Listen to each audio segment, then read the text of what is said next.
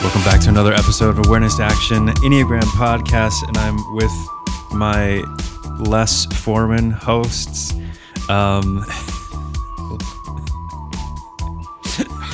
Mario Sikora and Lee Fields. I didn't mean to sound, that sounded disappointed.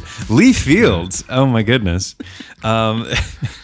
Yes. Lee Fields is here. She's a great friend of ours and of certified in the ATA, all the things. And Maria Jose is, what is she doing today, Mario? Her daughter's graduating from high school today. That's beautiful. So she is spending the day with her. And yes, so this is an opportunity for you and I, Creek, to see if there's a way different to, one, upgrade and try out some fresh blood.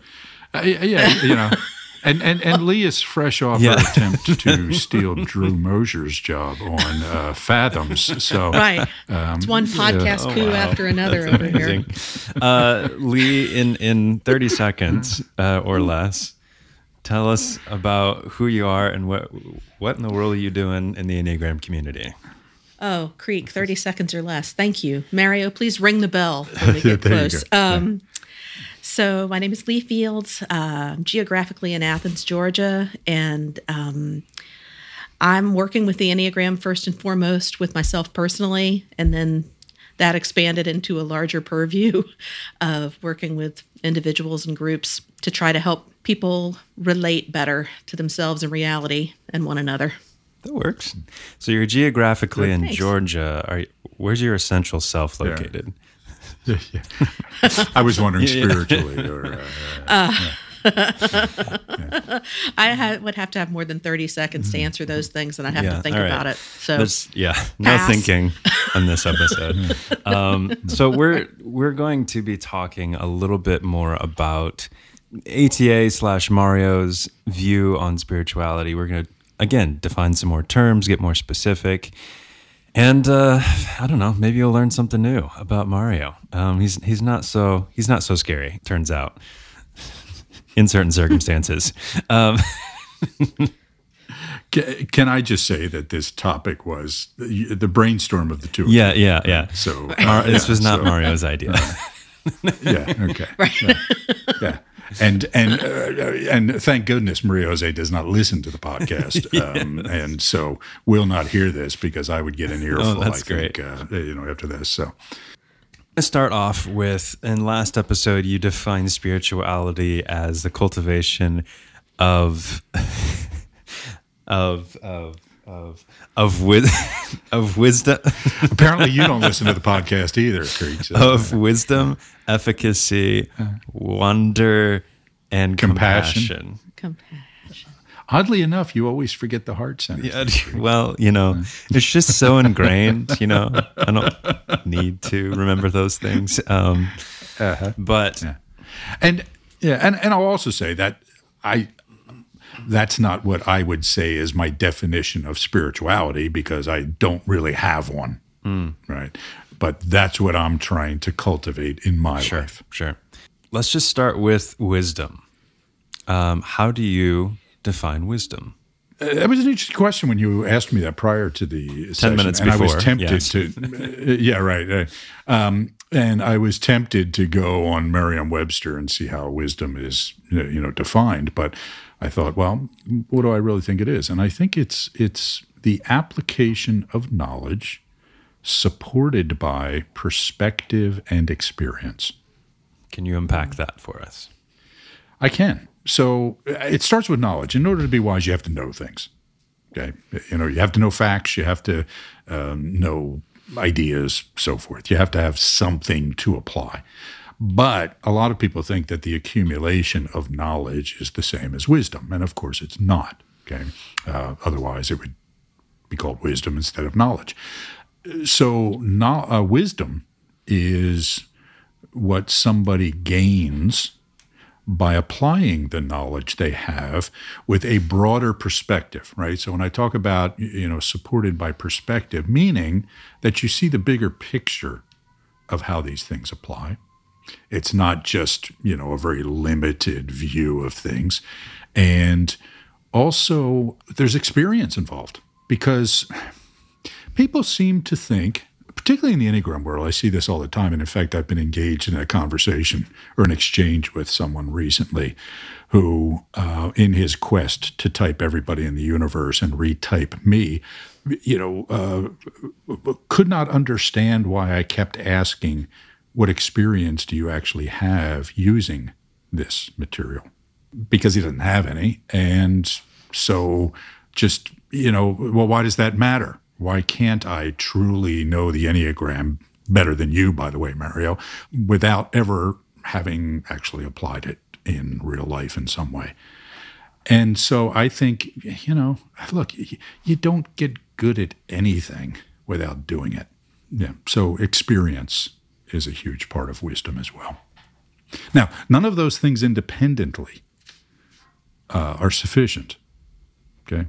And it doesn't mean that you have to have, that somebody with more experience is necessarily better. Okay. Has to be quality experience and so forth. You would have to add in a lot of things when you start unpacking the whole idea. You could go on all day about what wisdom is and what are some of the elements that aid in the development of it. But for a working definition, I think that's good enough. I've studied in a lot of different Enneagram schools, right? Like all of them. Let's be specific. I have not studied in all of them. I consider that a personal challenge. But I have found some unique qualities in studying with you, Mario, and some surprising ones, right? I would say that one of the things, sort of speaking to your definition of wisdom, though, that I think is it's so much an essential part of your teaching, which is rigor and thoroughness and specificity, right? It's a very grounded approach, right? And grounded is one of those terms that has a lot of potential meaning. So I'll go ahead and define part of what I mean by it. You define your terms. You use them consistently. You teach applicable, doing-oriented ways of working with the Enneagram, right? Okay, here's the theory. How do we do something practical with it? And I find that with your approach, whether I agree with it fully or not, I can still find a way to apply it right now, today, after the class, right? And tomorrow. And then I have something to work with other than just this concept, a concept about a theory, right? I have something that's actionable and enough language in the term defining to know that we're on the same page. Like I can feel confident that I have a pretty good understanding of what you've taught or what you've said, whether I agree with it or not, and here's something to do about it.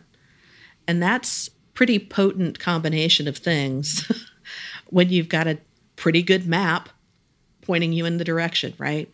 In other schools that I've been in, I've learned a lot of different things, but I have never learned how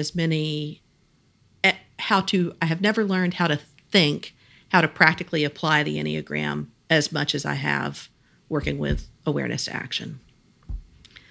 It's all statement, no question. Is there a point here, Lee? So, yeah. There is a point. And I'm curious to. And who says I'm intimidating? I mean, come on. Right. Right. And we're kind of friends. I don't know. I think that part of what people could read in you is certainty, might actually be simplicity. Right? I'm laughing. Clarity. Yeah, I'm laughing, and I'll tell you because my mother was. I'm older, certainly than Creek, older than you too, Lee. But and so my mother was more old school, and her thing to us all the time would be, "Quit being simple." Right. So, so now I've insulted you right off the bat. I just had a flashback, yes, and I'm expecting the wooden spoon to come my way any moment now. So, but yeah, okay. So, I'm sorry. No, I meant it as a compliment. Yes, I know. Yeah. But I think it comes down to you've been teaching with this tool for 30 odd years, right? You clearly care about it, or you wouldn't be doing it, right? Yeah. just for a second, diving into your heart center, Mario. What It's a shallow pool. No diving allowed. Okay. Yeah, go ahead. Wade in. Yeah. And what do you care about so much that you're willing to work with this through all the frustration and all the slings and arrows that come your way? Why do you keep showing up? One of my favorite podcasts is The Rewatchables, right? It's a podcast about movies, right? They talk about rewatching. And they just did an episode on an officer and a gentleman. Okay. And there's that classic line where they're trying to get the drill sergeant's trying to get Richard Gere to quit. And he howls out, "I've got nowhere else to go."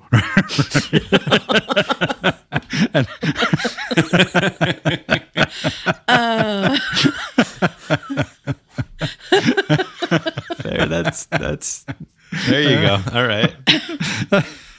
What? I'm going to get a job? Come on, man.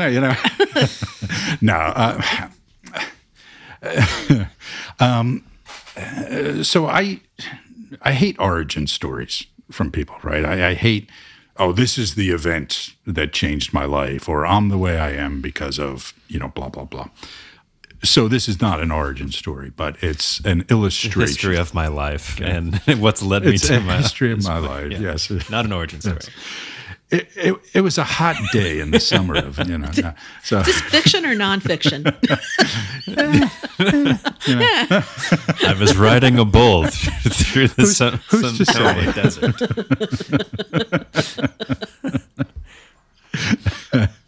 Now, look, for starters, okay, we can't escape who we are. And what I mean by that is that, we are the collection of our experiences. We are shaped by things. Obviously we can grow, we can change to some extent, et cetera. But the reason we study the Enneagram is because it helps us understand that there are different kinds of people.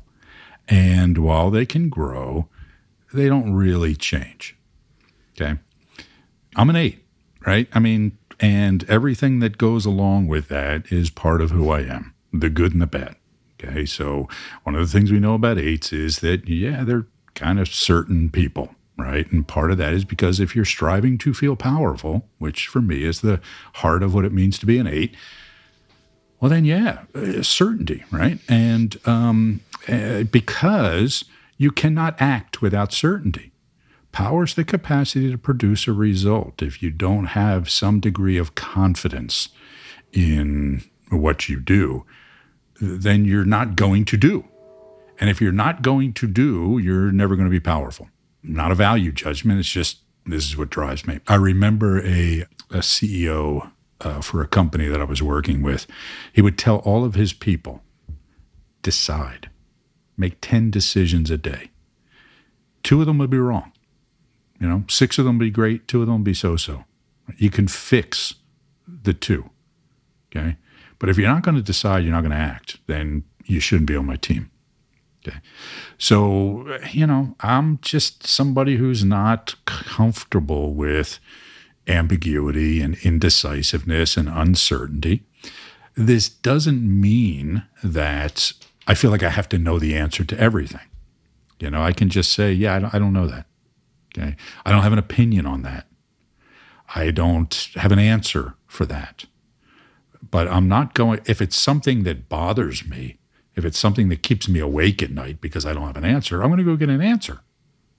Okay. Mm-hmm. And it may be a provisional answer. And I'm real big on provisional answers, right? This is going to be the answer that I'm going to operate upon until I find out, that I'm wrong or there's a better answer. Okay. Because I can't just sit there and, not do, to have things not happen. Now, there's a piece of this too, and this is where I was getting into the origin story piece of this.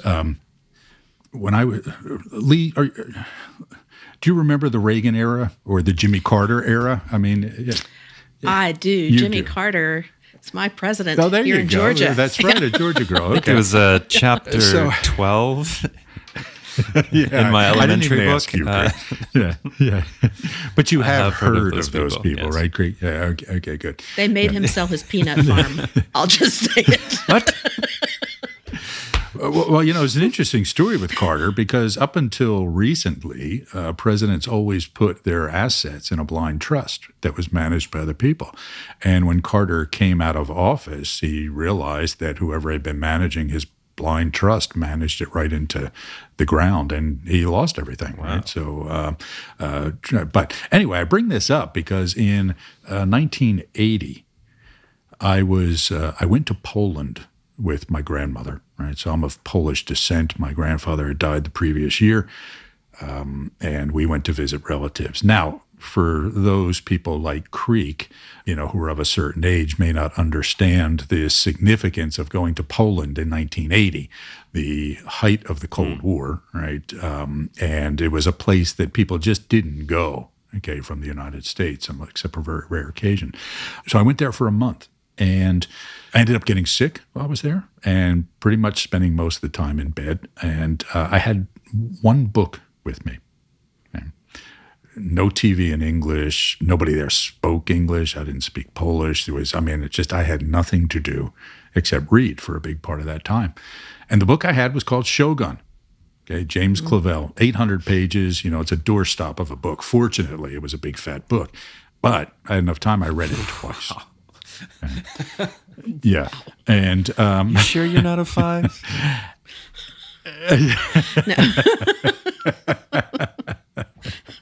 Yeah. There you go. Real quick Retype here. him real quick. Yeah, right. Yeah. Right. He reads. He's got to be a 5. Yeah.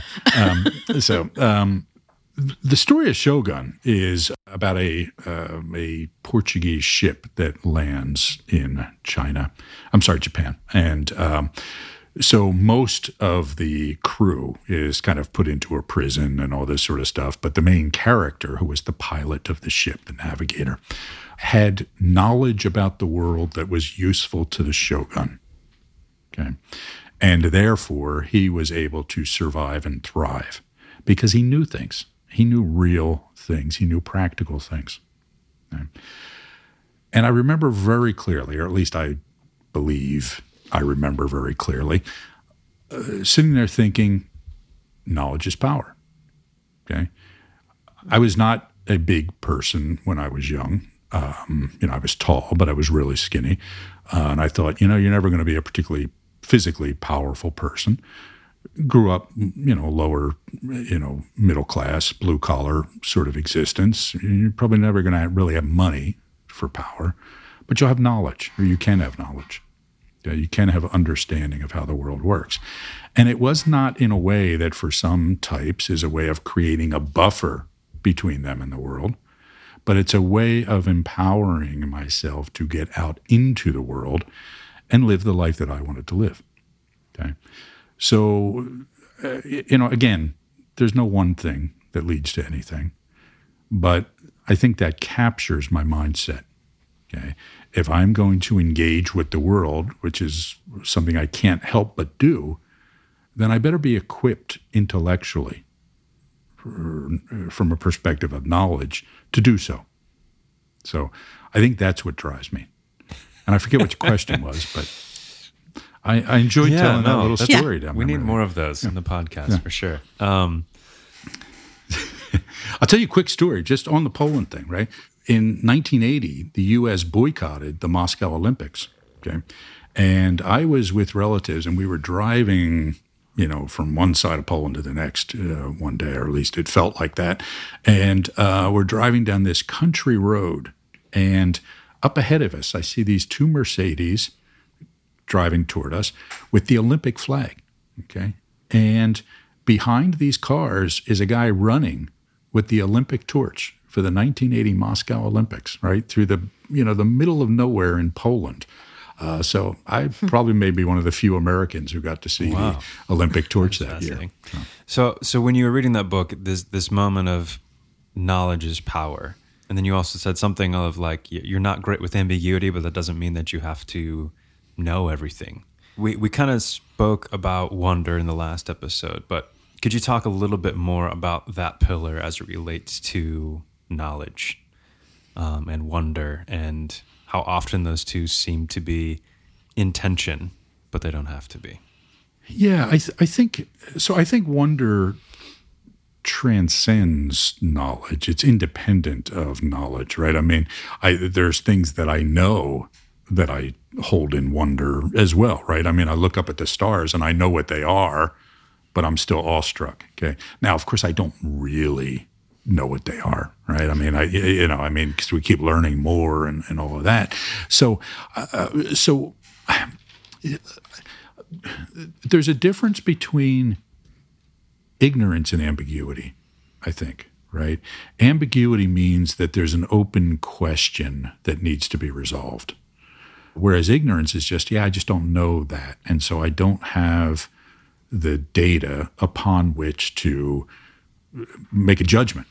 I remember talking to a relative when there was the police killing of a black man was it East St. Louis maybe, or somewhere some years ago. And it was around Thanksgiving time, and a relative is saying to me, so what do you think about that case? Do you think the cop did it? And my response was, I don't know. I really haven't been following it. I don't know the details. I don't know the evidence of it. I know about it, but how could I have an opinion on, whether he's guilty or not? And this person said to me, well, you got to have an opinion. And I said, yeah, actually, I don't. And he says, well, everybody has an opinion on it. And I said, yeah, well, I don't. I mean, how can I have an opinion on something like that, right? But most people feel the need to have an opinion. So becoming comfortable with, you know what, I don't know enough about that to have an opinion is different from ambiguity. Okay, because for me, ambiguity is like, could be this, could be that, and I really need to decide on this because it impacts me somehow, or it's getting in the way. It's funny. I wish Maria Jose was here so she could tell this story. But we were with friends in Belgium once, and we might have even told this story on the podcast once. But we were trying to decide what to do next, right? These friends had taken us out for a really lovely day of sightseeing and here and there. And they said, you know what, you can go here, we could go here, we can go there, And I said, no, I don't care. And I was half asleep, right? And they're kind of talking through it. And, well, should we go here? Should we go there? Blah, blah, blah. Should we go to the market or should we go out to the country? And it's like, and I said, go to the market. And they were kind of like shocked, and Maria Jose starts laughing and says, yeah, he doesn't do ambiguity well, right? So,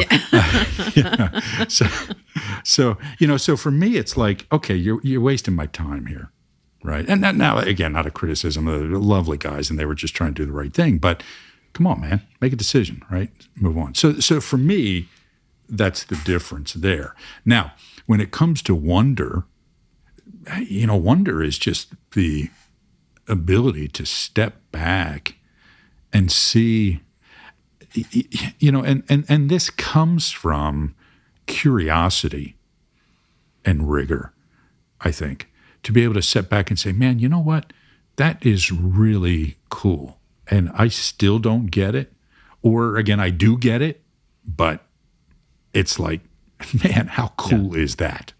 Okay. So I think true wonder comes from insight and knowledge rather than, Gremlins did it.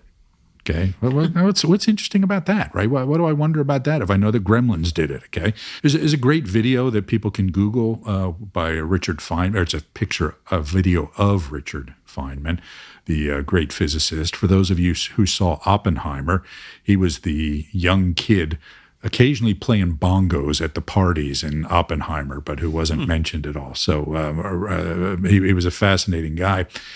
And he tells this story. It's called The Rose. And he says how a poet friend of his says, yeah, you scientists, you don't appreciate the beauty of a rose like us poets do. And Feynman says, maybe I don't have your aesthetic abilities, and maybe I couldn't describe it in the way that you could, but I can appreciate the beauty of it, and I understand photosynthesis, and I understand why there are these colors and what the evolutionary advantages of that are. And I understand the molecular components of this, right? And so his point was that my knowledge fills me with even more awe and wonder than just, oh, well, it's magic. I'd like to open a can of worms here after that beautiful imagery. And I want to language something, but Mario, hearing you tell the story about you being in Poland with the book, and then this story, and languaging all of that, I think in another context, in another school, we could put a template on that is spirituality in the Enneagram, right? This is how you work with that practically in real life. You see this other person's perspective. You see Feynman has this other beauty that he's seeing because of his understanding of how plants work, right? It's not just the beautiful words or the language, but it's the process. It makes it even deeper. You say, I can look at the stars and recognize the stars. Well, Carl Sagan understands the stars differently, but it doesn't mean that your experience of the stars is any less awe-inspiring or wonder-filled. But a thing that's coming up for me here, and this is a sort of a unifying thread in Enneagram work that I've done in schools that I've learned, and an ongoing conversation with Creek and I, is part of how you do Enneagram work, unquote, right, is to practice discomfort, right? Practice unfamiliar things. Expand your ability to stay with those things where you can have a broader experience of reality, right? And I think one of the things that your approach offers to that effort is beautifully languaging what might be happening, right? Instead of everybody's own self-concept, let's use these terms in this way and explore it together, right? Let's same page, where then we can see what else comes up. And I'm curious if you experience that as a teacher, right? But also as a participant in the rooms that you're teaching, how you experience that pursuit of expansion. It's interesting to me because my reaction to this and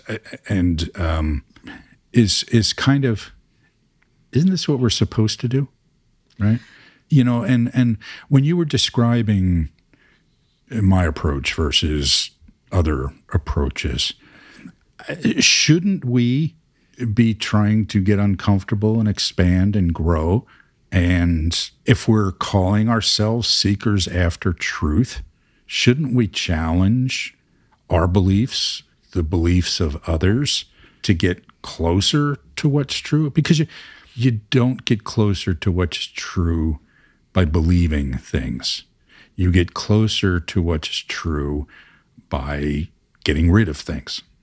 Okay, it's just very simple. That's the whole idea of falsification that Creek identified, and so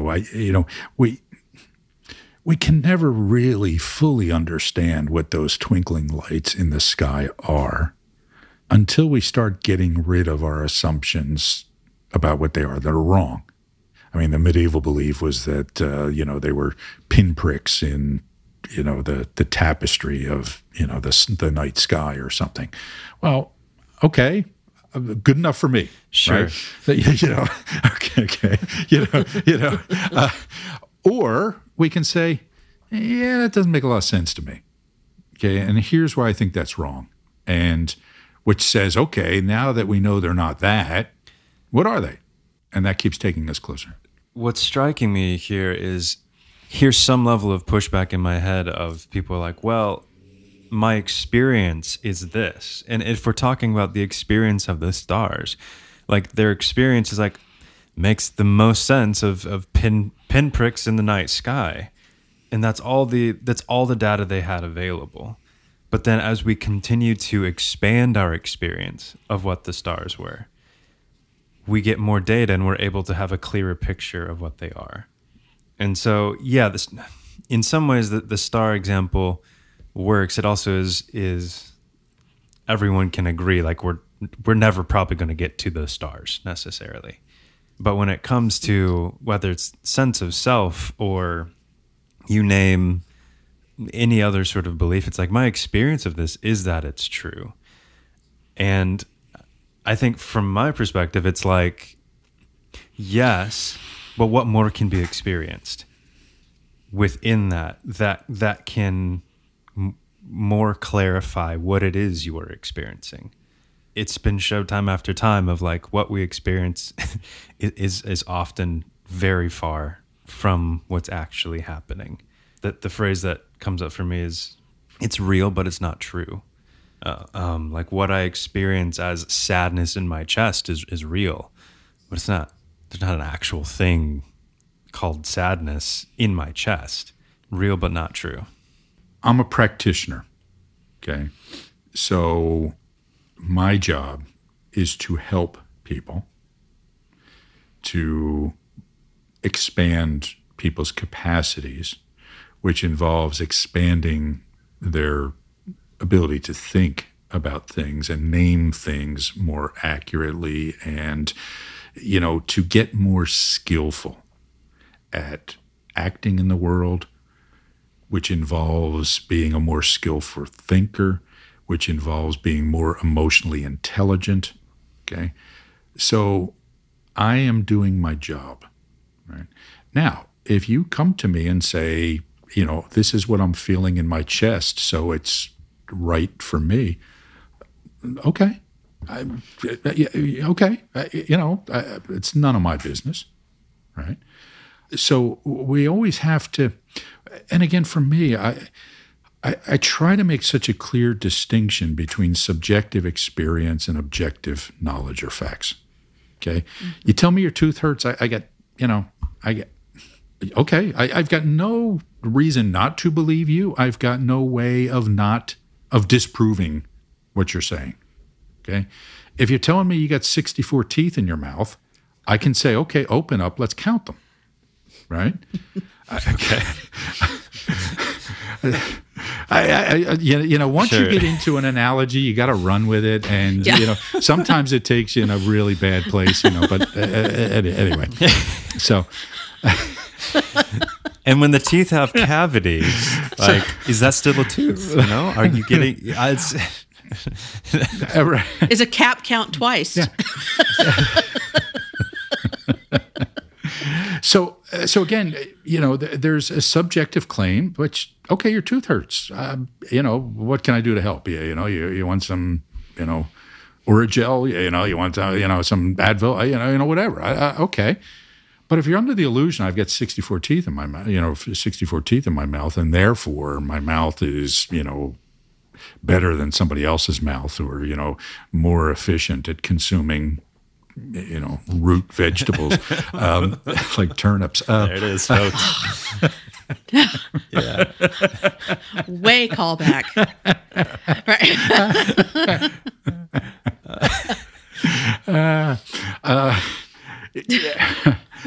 It's, I got to call you out on that, and say, well, maybe the problem is something else. Okay. Yeah. Because there aren't 64 teeth in there. So and so what again, what I feel like I'm hearing is like this, again, this cultivation of compassion of like, I hear that you're having a problem with your teeth. Let's figure that out and have an effective efficacy way of dealing with it. And to your point, I can do an X-ray. Right? And that'll give me some data. And maybe the X-ray will show me something, and maybe it won't. I remember years ago having, I went through a period where I started getting shortness of breath and chest pains and, this sort of thing. And, and I thought, this is not good. I was. So you started smoking cigars. Got it. Okay. Right. Let's test this. Look, I'm rigorous. I may not be smart, but it's so what does the doctor do, right? I mean, it's like, okay, well, that's not a great sign. So let's do some tests, and they did tests and they couldn't find anything wrong. And they said, okay, well, we don't see anything, but, this still is not what you should be feeling. So let's do some more tests, and eventually they did some tests where they found something. And, it turned out to not be a big deal. But the idea is that they didn't say, oh, no, you don't feel any pain, nor did they rush me into some treatment.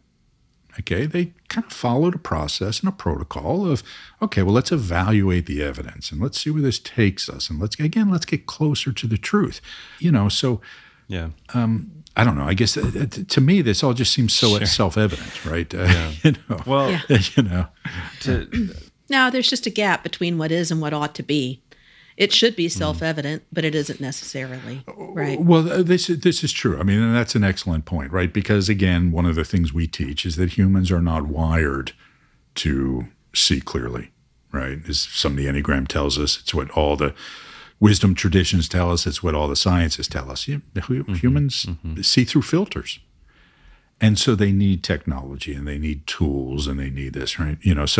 But I don't know, since we're short on time here, I want to get back to this thing about being difficult to engage with or something like that, right? I mean, because, I think you guys know from being in our trainings, we, treat people well and, embrace different points of view and respect different points of view. And, my view is always, believe what you want. It's not my business. I will share with you what I believe, and you can take it or leave it.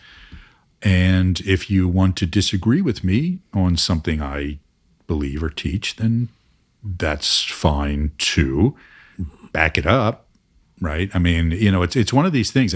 On social media, I don't go into other people's playgrounds and throw rocks at them or anything, that sort of thing. But come on to mine. Then okay, yeah. Here are the rules. Hash of the game. This through, right? So yeah. Right. Truth springs from argument amongst friends, right? So, and I will say, as a student, and since this might be my only podcast appearance here, well, I don't know. You're doing all right, dear Lisa. All right, maybe. Yeah, Maria's much better internet for connection, a job for sure. No. I found you to be an incredibly generous person with your time, with your thoughts, and with hearing mine or other people's. And it might be that might not, other people's impression may not read that way straight off, but I would endorse your generosity as one of a core feature of yours, actually. A lot more patience than you might be given credit for. I would agree. So...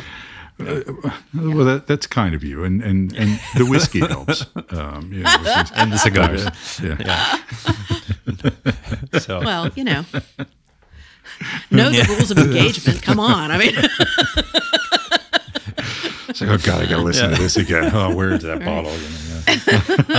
Well, Mario, Lee, thank you so much for this. This is wonderful. But listener, thanks for tuning in. If you'd like more of these episodes where we're just kind of chatting about what comes to mind and hearing Mario's random stories, then let us know. Some of which are even true. Yeah. Some of and which with that, dear listener, we'll talk to you later. Thanks for listening to the Awareness to Action Enneagram podcast. If you're interested in more information or talking to Mario, MJ, or myself, feel free to reach out to us through the links in the show notes or by emailing info@awareness-to-action.com. All episode transcriptions and further information can be found at awareness-to-action.com/podcast.